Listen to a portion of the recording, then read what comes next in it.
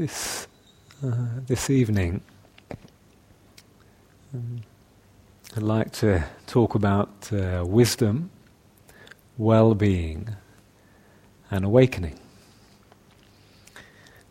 So I thought this would be a good bet, that hopefully all of you are interested in at least one of those, if not two, or maybe even all three. I thought I would tantalize you with a juicy title, and now I've got to live up to it, so we shall see. One of the things I want to explore is the question of what really supports our well-being and the place of our meditation practice in the midst of that broader question. I'm mentioning today this question, how can I take care of myself?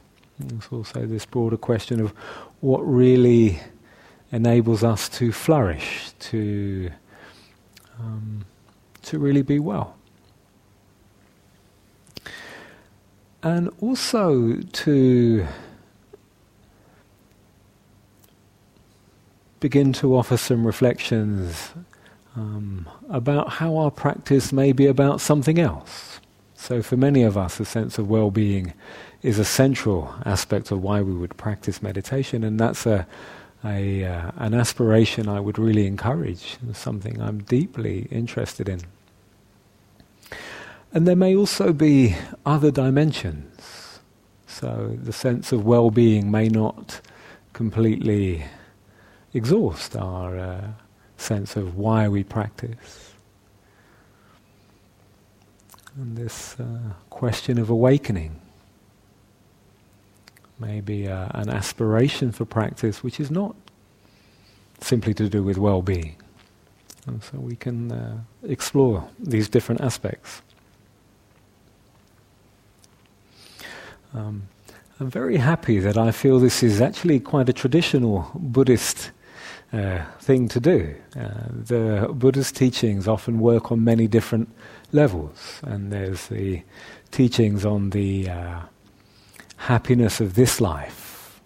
A lot of the Buddha's teachings around those, how to be happy in this life. And the traditional teachings, as you may know, had a multi-life perspective of life, death, and rebirth. So there would also be teachings on a happy future life. And also teachings on liberation, and teachings on freedom from the whole cycle. So in some senses this talk is echoing this tradition.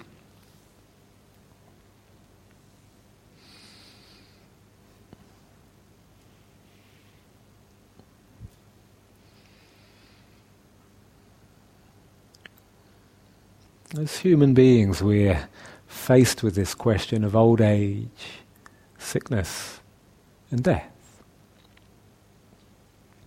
And there are many ways we can respond to this question. And I was reflecting today that there are these ancient professions, both of which I profoundly and deeply respect.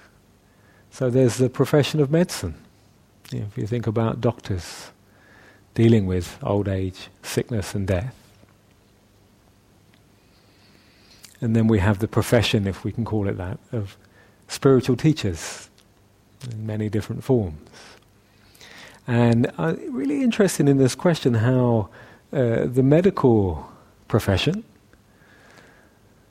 and the spiritual profession, we can use such a phrase, are coming to these questions from different angles and completely complementary. It's such a beautiful thing to do, to devote your life to medicine. And also a beautiful thing to do, to devote your life to spiritual practice and teachings. And I was reading a book recently about a woman who was really quite sick and had one of her legs was very, very swollen.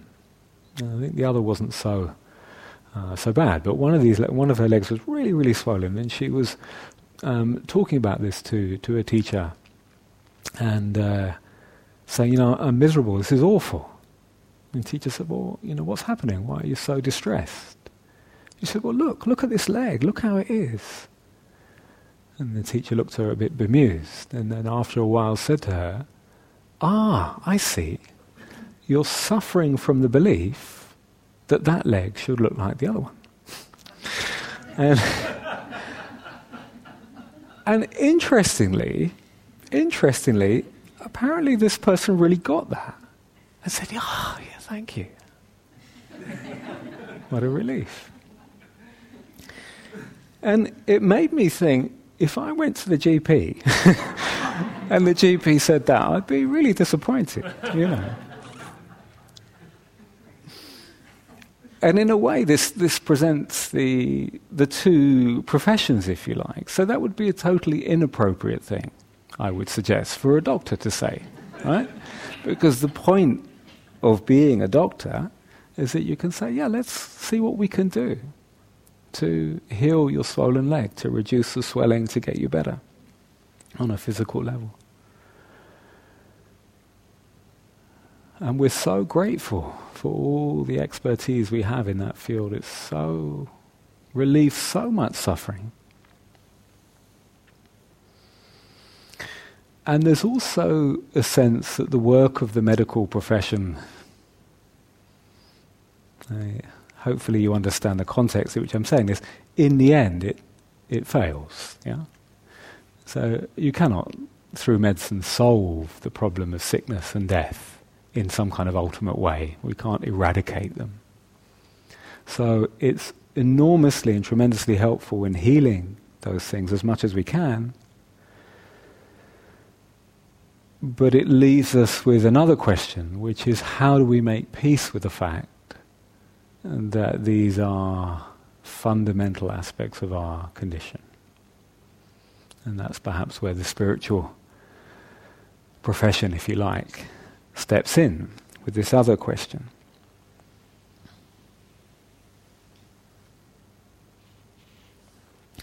And so it seems to me that this kind of difference echoes itself in all kinds of areas. So you may know that in Buddhist teachings it's taught that craving is the origin of suffering. If we want to understand suffering, want to understand the cause, the origin, we look at craving.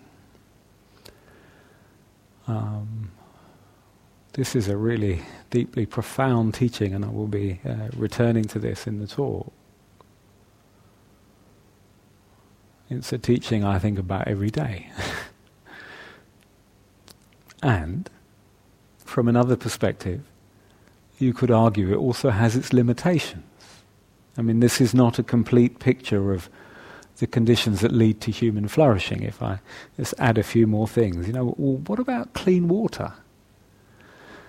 Dirty water is a pretty strong cause of suffering, you could say. Or not having shelter, not having food, not having friendship, not having an education, living in a war-torn country.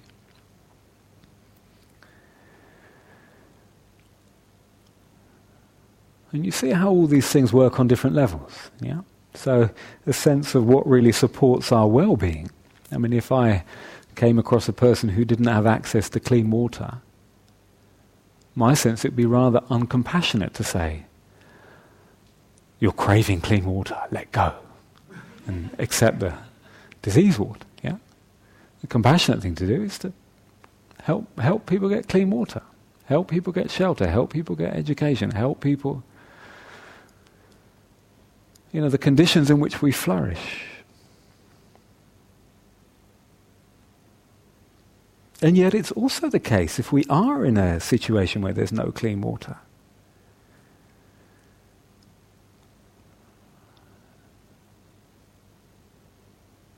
That there are different levels of struggle that may be created out of that. So none of this takes away the need for the clean water, yeah? But just like the person with the swollen leg, there are other struggles that may or may not be built around that. So both of these levels are hugely significant. Hopefully that's clear.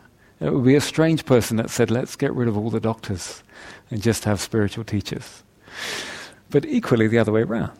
We need both. We need the sense of intervening, working with conditions, creating the conditions in which we flourish, and the sense that ultimately We're not in control of all the conditions.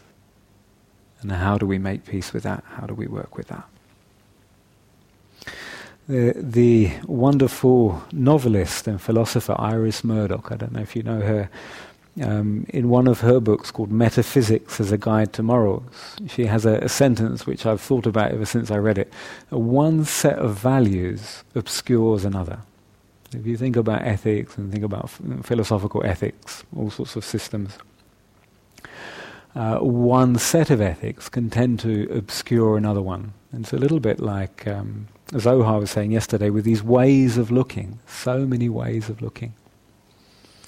And she said that when she was young, she thought the most important thing in ethics was freedom. And it's a sort of existentialist philosophy. You know, what matters is to be free and to make choices and to live an authentic life.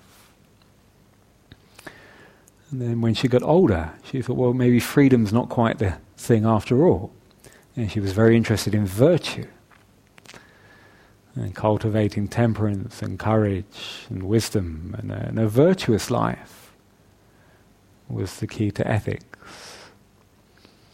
And then she got older too, and she said, well, actually, yeah, freedom and virtue have their place, but so does clean water, shelter, housing, and what would be a more utilitarian ethics, if you like, that looks at the sort of these material conditions, what conditions create the greatest happiness.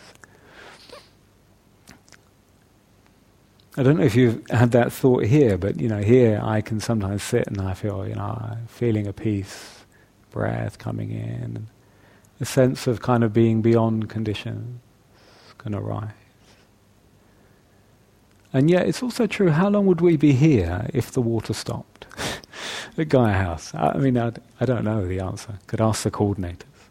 But imagine if suddenly there's no water here. Fairly quickly we'd have to send you all home, I'm afraid. So our explorations of the subtleties of meditation are hugely dependent here also on the supportive conditions. And a lot of care goes into creating and sustaining these conditions.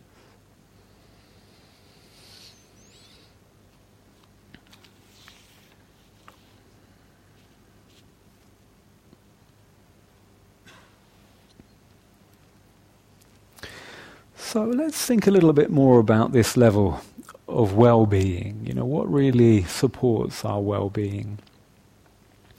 And as I've mentioned, I teach the 8-week mindfulness courses, and there's a really lovely week there where we look at this in detail, this question, how can I take care of myself, that I've mentioned, and often built around 2 words, which are what nurtures us and what depletes us. In terms of our well-being, what nurtures and what depletes. And the more I've taught it, I've probably taught 30 of these courses or something. And every time I do this exercise, I think, there's more in this, there's more in this, there's more in this. It's great, because it sounds deceptively simple. But as a contemplation, I think it's really useful to come back to again and again. So sometimes what I get people to do is I draw a line on a piece of paper, and you write down everything you do during a day. So first thing, the alarm goes off, then you have a shower, get the kids ready, make the breakfast, go to work, or whatever you do. Yeah? And you write all these things down, then doing your emails or whatever you do at work, and you come home, and the things you do at home. And then you go through this list, and you have a look. Which of those things nurture me, give me a feeling of being renewed and nourished, and which things feel more depleting, leave me feeling more run down, less able to cope. So in my list, things like having a warm bath goes in the nourishing list. Listening to my favourite music. And perhaps for many people, doing the emails is the kind of thing that might be in the depleting list. So you can do this, but then as you contemplate it, it becomes more and more, there's actually more and more depth in that, because it really leads to a question, well, if you look at the list of things that you think of as depleting, the question is, well, why? What it is about these things that makes me feel more run down? And when you do this exercise, some of them you can just cross off. So I'm not suggesting this is true for everybody, but for some of us, looking at Facebook first thing in the morning and seeing your friends' pictures of them in the Bahamas when you've got a really busy day at work, you can just not do that. I mean, there's actually really helpful exercise to do again and again. There's some things that we do that are pretty depleting, and we don't need to do them. It's just a habit, and we can stop. Great, nice and simple. Other things we can't do that with. So the question becomes, how can I do it differently?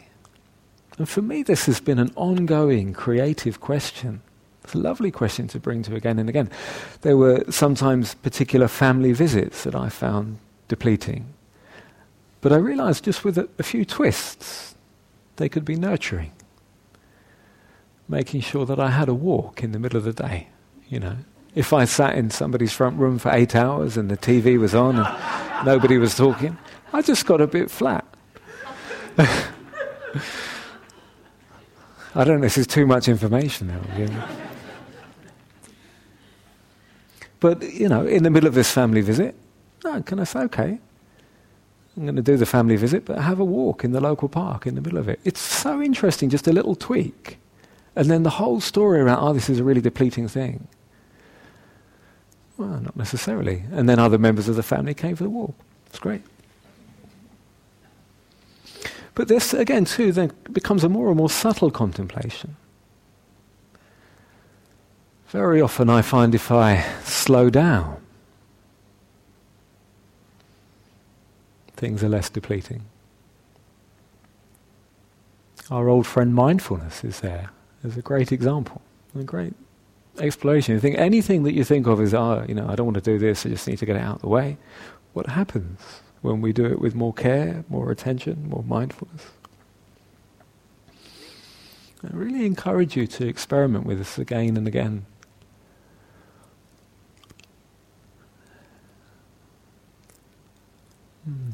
My experience of shaving has changed through this. I don't know why, but it was one of the things, I don't like doing that. And now it's different. Take the time, hot water, hands in the hot water, that's lovely. Put them on the face, Give myself a little, hands on the face, nice sort of self-care. Putting the shaving foam, taking my time. Yeah, it's nice. Mowing the lawn is different for me now. Whenever I mow the lawn now, okay, start with a cup of tea. I've told you how much I like tea. You start with a tea, put that on the garden bench, sit down, look at the lawn. Take the time. And if I find myself beginning to sort of rush it, okay, stop, have a little bit more of the tea, stop. This is suburban Dharma for you. The Dharma of lawn mowing. I wanted something radical at Gaia House. There we go. Yeah. Can you see, in a way, that there's an ongoing depth of reflection here, though? That question, what makes something nurturing, what makes something depleting, is an ongoing thing we can explore more and more and more. There's so much freedom in that.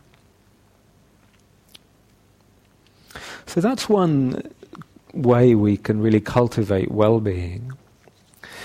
Another way I thought I'd share with you that you may well know, and I'm so heartened that this is actually this is not a Buddhist list, this is in the public sphere now very much.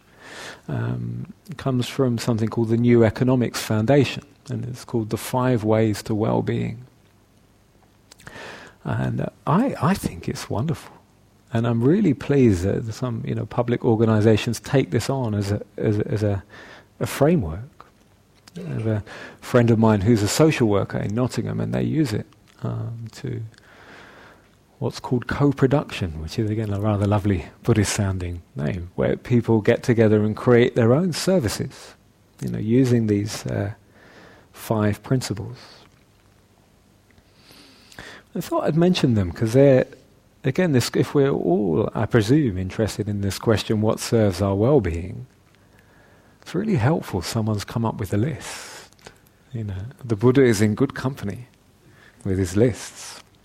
So the first of these is to connect. To connect with others.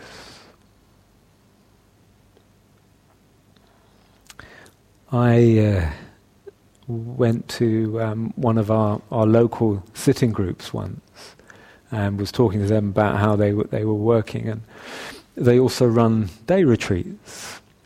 It's interesting how we all bring our assumptions to this. So as a teacher, I had the view that the day retreats were the thing. I said, okay, so the main thing you're doing is running these day retreats. And then in between the day retreats, you have this sort of weekly group that keeps you going until a teacher comes. And one of the people there, I was so struck by it. She said, no, I don't see it like that at all. For me, the gathering together with others every week, that's my practice, to do that. And then as well as that, it's nice when one of you guys comes along and gives us a few ideas. Thanks very much for coming. But it's the connection. It's the Sangha. It's the community. So to feel connected is so significant for our well-being. And I hope you feel that here. I really do. I mentioned that on the first day, although we're in silence, it's still very much a communal practice. And you may see that in these next few days. The more you sense, actually, I'm really doing this with others.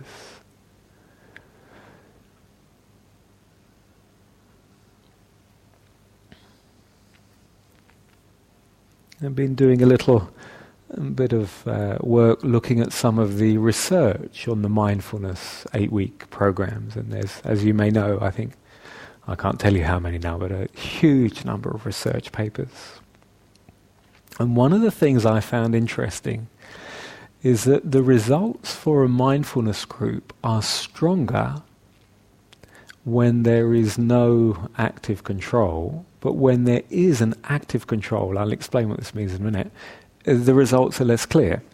In other words, if you give people a mindfulness course and say, how do you feel at the end compared to how do you feel at the beginning, people say they feel better. The research is a little bit more nuanced than this. I'm giving you my layperson's example. But if you compare a group of people who've done 8 weeks of mindfulness to a group of people who've met up and shared experiences and been together also for 8 weeks, the difference is slightly less pronounced, I would say. And to me, I'm not surprised, and B, I actually really don't mind.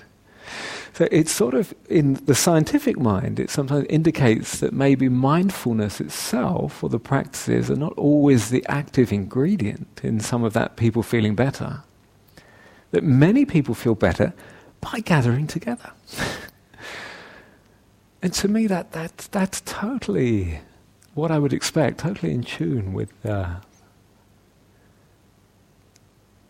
Buddhist teachings.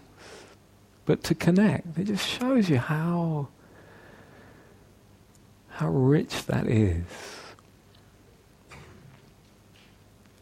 In those groups, I think so often the learning is when we realize, oh, your mind does that too. It's not just me that feels sleepy. It's not just me whose mind goes all over the place. It's not just me who has X, Y, Z. It's that shift from feeling it's a personal problem to seeing, these are universal patterns, and we feel connected. The second of these 5 ways to well-being is to learn new things, to continue to learn. And again, I was reflecting on Zohar's talking about the ways of seeing. I think learning new things can really get us out of a particular rut or a habit or particular ways of seeing. To be open to new perspectives.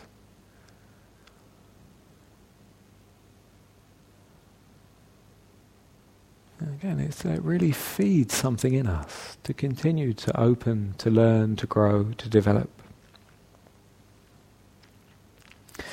The third of these ways is to be active, to be physically active. And this is partly the inspiration why I've mentioned a few times this thing around going for for some of you at least, if you wish to walk outside and see what that does.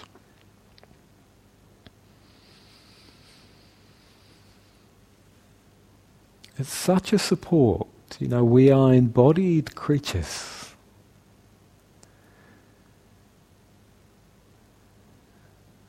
I mentioned it a bit the other day. It's slightly humbling to think of the number of times when I sat kind of trying to work all kinds of things out in my mind. What should I do? How should I do this? And actually, getting out, getting some fresh air, getting some exercise can just give a completely different perspective on things. It's a kind of... We know that dogs need this, don't we? You've got a dog, you take them out for a walk every day. But maybe we're not so different.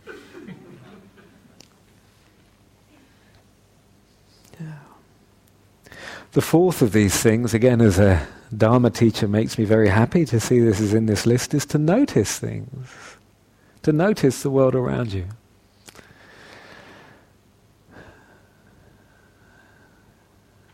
We've been doing that. Don't need to elaborate on that. But the trees, the birds, grass under the feet, the sky. And it really can take us out of the looping thoughts we sometimes have. And finally, to give. Again, this is almost like a very traditional Buddhist list that's turned up in public policy, but to give is recognized as being so supportive to our well-being. We've taken it out of ourselves in that way. The story I've shared many times is of me walking down the street in Nottingham and seeing a woman struggling with some laundry. I was in a little loop, I can't remember what it was, but do you know these self-preoccupied loops? I don't know if you've ever had one of those. But anyway, I was in one of those. They shouldn't have done this, that shouldn't have happened, something else. Just going like. And I saw this woman struggling with her laundry, and I stopped and said, "Would you like some help?" And she said, "No, thank you, I'm fine." Dramatic story, that, isn't it? That's it. That's the end of the story. I'm looking forward to the film. Anyway, she said, "No, thank you, I'm fine." But this is the interesting bit of the story. It was just my state of mind was totally different afterwards. Just that act of giving, the act of moving out of the sense that there's just all this stuff I'm going through and it's churning around and I've got to deal with it and I've got to get more and more and more, that. And someone else, would you like some help? That's all what that does. And while you're here, again, if you wish to play and experiment with this, you may see your practice as a gift. By coming here, by sitting in the hall, you're supporting each other in a very real sense. You're supporting me in a very real sense. I only manifest as a Dharma teacher when there are people to talk to. I could sit here on my own,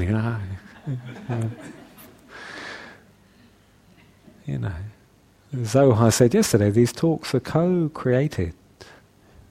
The feeling of your attention is, helps me to give the talk. That could be really helpful, couldn't it? Those sittings where you feel really tired, or there's so much going on, another one, bang, the bell's gone. What would it be to just come in and think, okay, I'm going to do this for the benefit of others? What's that like? I'm just going to sit here as an offering of support to those around me. It's a shift, isn't it, from I'm going to get in here and deal with my stuff and work it all out.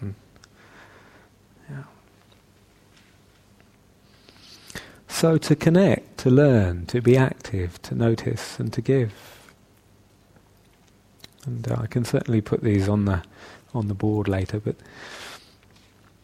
it's lovely to contemplate what really nourishes our well-being.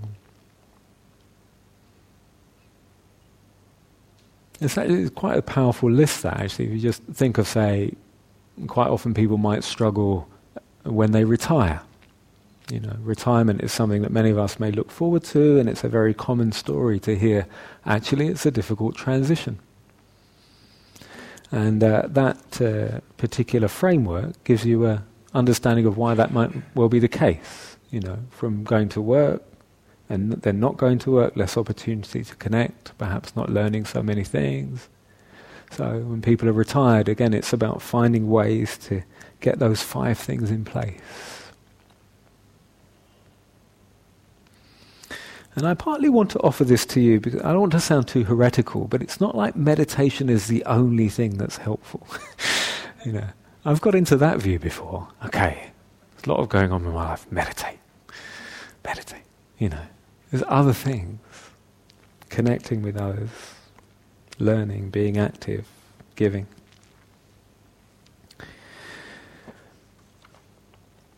So,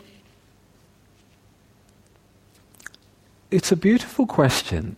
How can I support and nourish my well-being?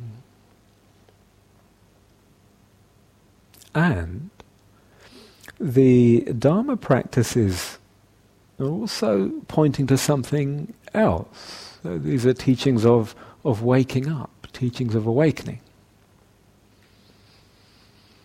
And so just contemplating what that means. If I can go back to the lady with the swollen leg, the woman with the swollen leg. What's happening there? You're in a place where you're thinking, I'm struggling, I'm suffering, this is unbearable, I've got this swollen leg. And come across this, to me, very brave teacher who says something like, you're suffering from the belief that that leg should look like that one. But that person, a real release of suffering in that moment. Not a release of the swollen leg, that's still there. The dukkha and the pain of that is there. But something's gone in that moment.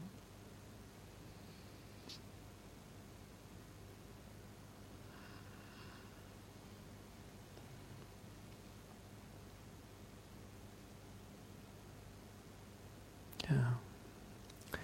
It's the really sharp end of impermanence is bereavement and loss. But we can, even in those times, sometimes have those moments, a deep grief for the person who's gone, a sense of sadness, profound sadness, because we love them. I don't think any of these teachings are saying, somebody's gone and we just blank about it. Yeah, grief, sadness. And there can also sometimes be a sense that in the deepest sense it's okay. It's okay. Sometimes it takes a while to get to that place. But this is again, I think, the feeling of these teachings on making peace with old age, sickness and death. Not eradicating old age, sickness and death, but somehow making peace with that. And the sense that that's possible for us.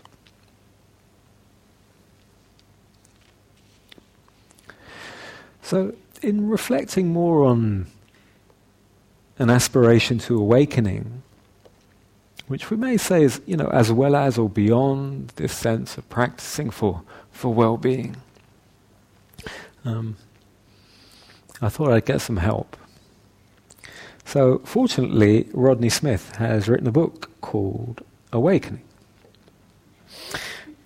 Thank you, Rodney. And its second line is very helpful, actually. It's called A Paradigm Shift of the Heart. Awakening, a paradigm shift of the heart.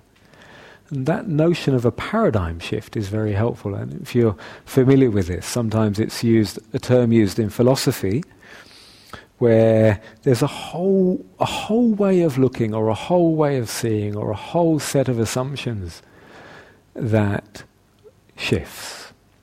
Sometimes they talk about paradigm shifts in science. So Einstein's science was a paradigm shift from Newton's. It wasn't just more of the same or progressing, it was something radically different. a radically new perspective. Or if you've seen the famous duck rabbit or similar things, there's a figure, it looks like you're looking at it, you think it looks like a duck, and then something happens to your perception and you say, it's a rabbit. Yeah? If you've seen those kind of things, or the old lady or the young lady. Yeah, there are many of these kind of psychological drawings that illustrate this sense of a sudden shift of perspective, it seems to me, what happened to the woman with the swollen leg. I'm this person who's struggling with a swollen leg and I can't bear it and it's just awful and there's nothing I can do about it because I've got this swollen leg, and then something different. Gosh, there's a belief here that's creating extra struggle around this.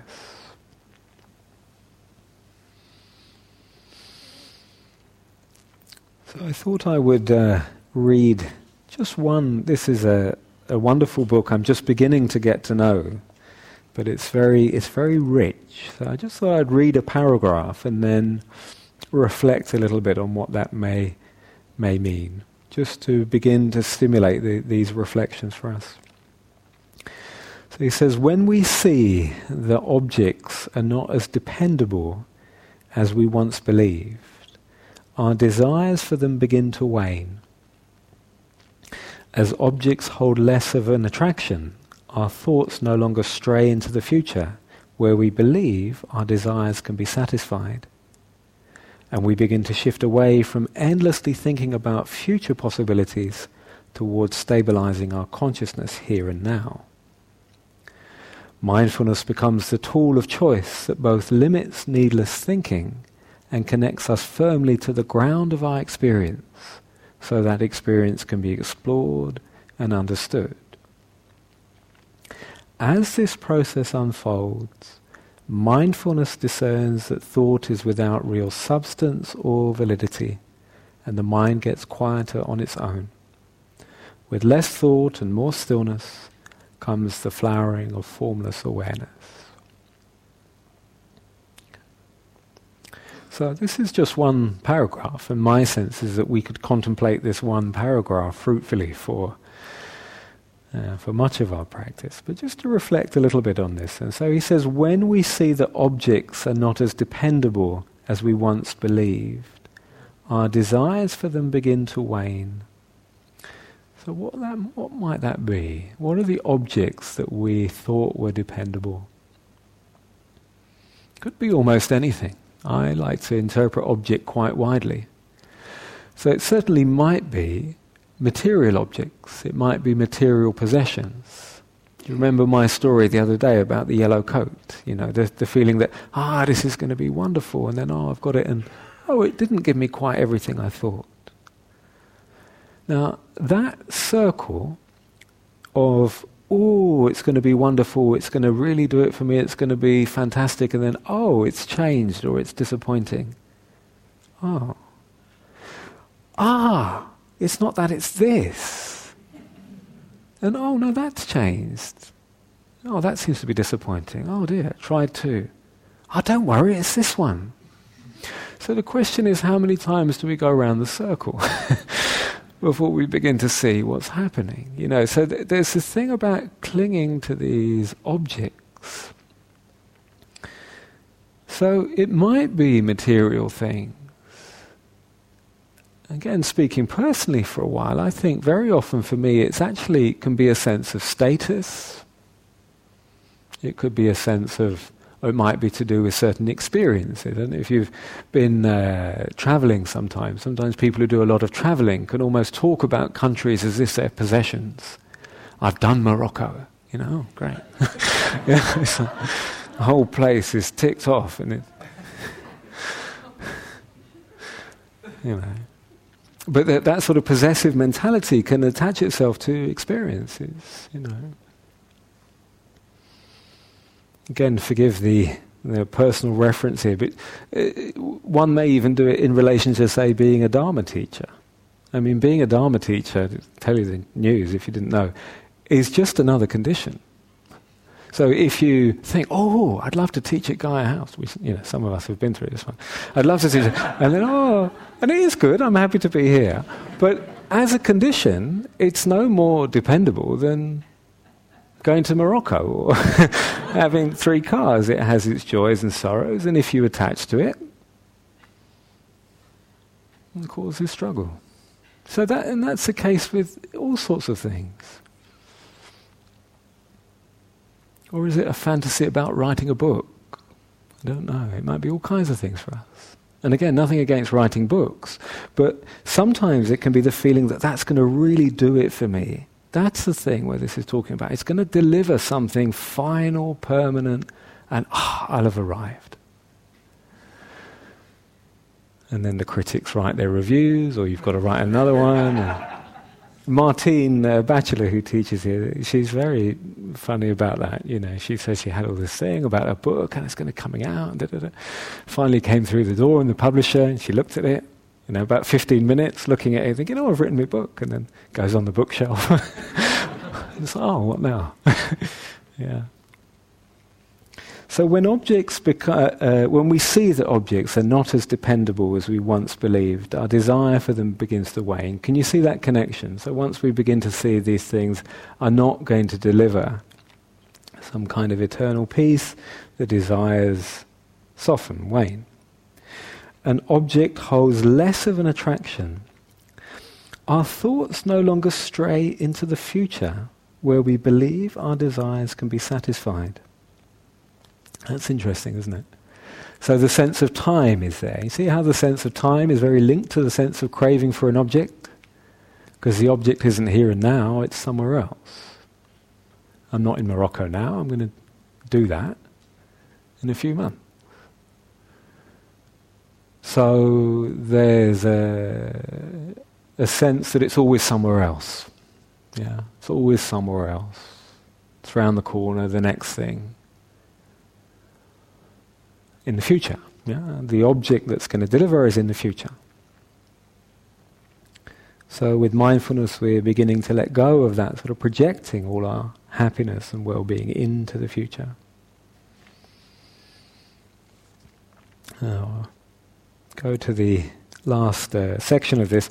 As the process unfolds, mindfulness discerns that thought is without real substance or validity.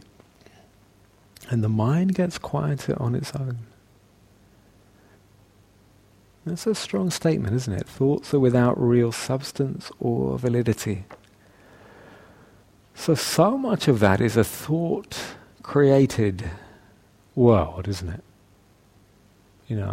In the world of thoughts, there's a feeling that there is something else, somewhere else, that's going to deliver. And we begin to see that's a story. Another way of saying that thought created. We begin to see that's a story, these thoughts coming and going. So beginning to see through that. That's why this practice is called waking up, like waking up from a dream, waking up from dreaming all these stories of fulfillment, beginning to see their dreamlike quality.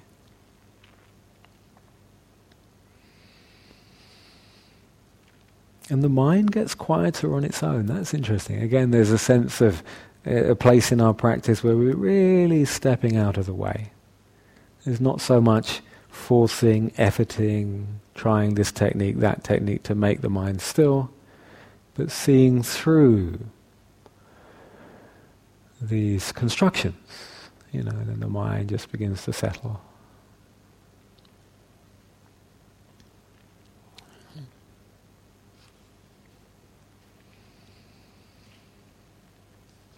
And just to offer one more sentence from him, he says, we are called upon to use mindfulness to investigate what the sense of self is, what it runs on, and how it arises, rather than act from the conditioned belief that we are insufficient or need something we believe we do not have.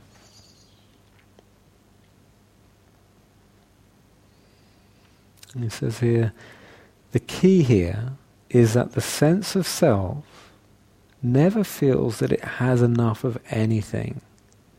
And that is what needs to be learned. Say that again. The sense of self never feels that it has enough of anything. And that is what needs to be learned. Yeah? So there's something around the sense of self when that's arising that intrinsically feels lack. A very fundamental sense of lack, not enough. And from that, if that's not seen, then we begin to try and fill that lack with all manner of projects. Yeah? The sense is to see more and more that illusory nature of the sense of lack. Illusory nature. A phrase I find very helpful as skillful means is, it's already here. Yeah, you can drop that into your practice sometimes. It's already here.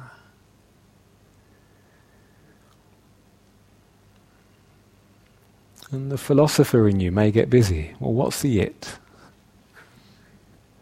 What does that mean, the it? Prove that it exists. And where is it? He said it's here? Well, come on, show me. So rather than that being a kind of metaphysical statement of truth, I think it's very helpful to see it as a skillful means. It's already here. To see what that's like, to drop that into the heart. It's already here.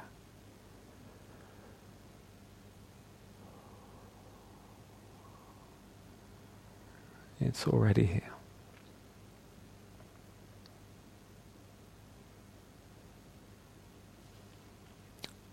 So taking time just to be still together, just for a couple of minutes.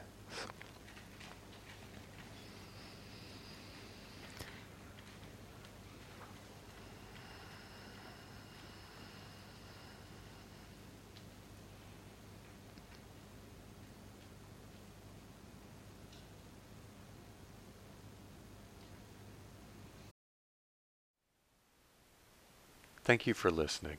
To learn how you can support the teachers and Dharma Seed, please visit dharmaseed.org/donate.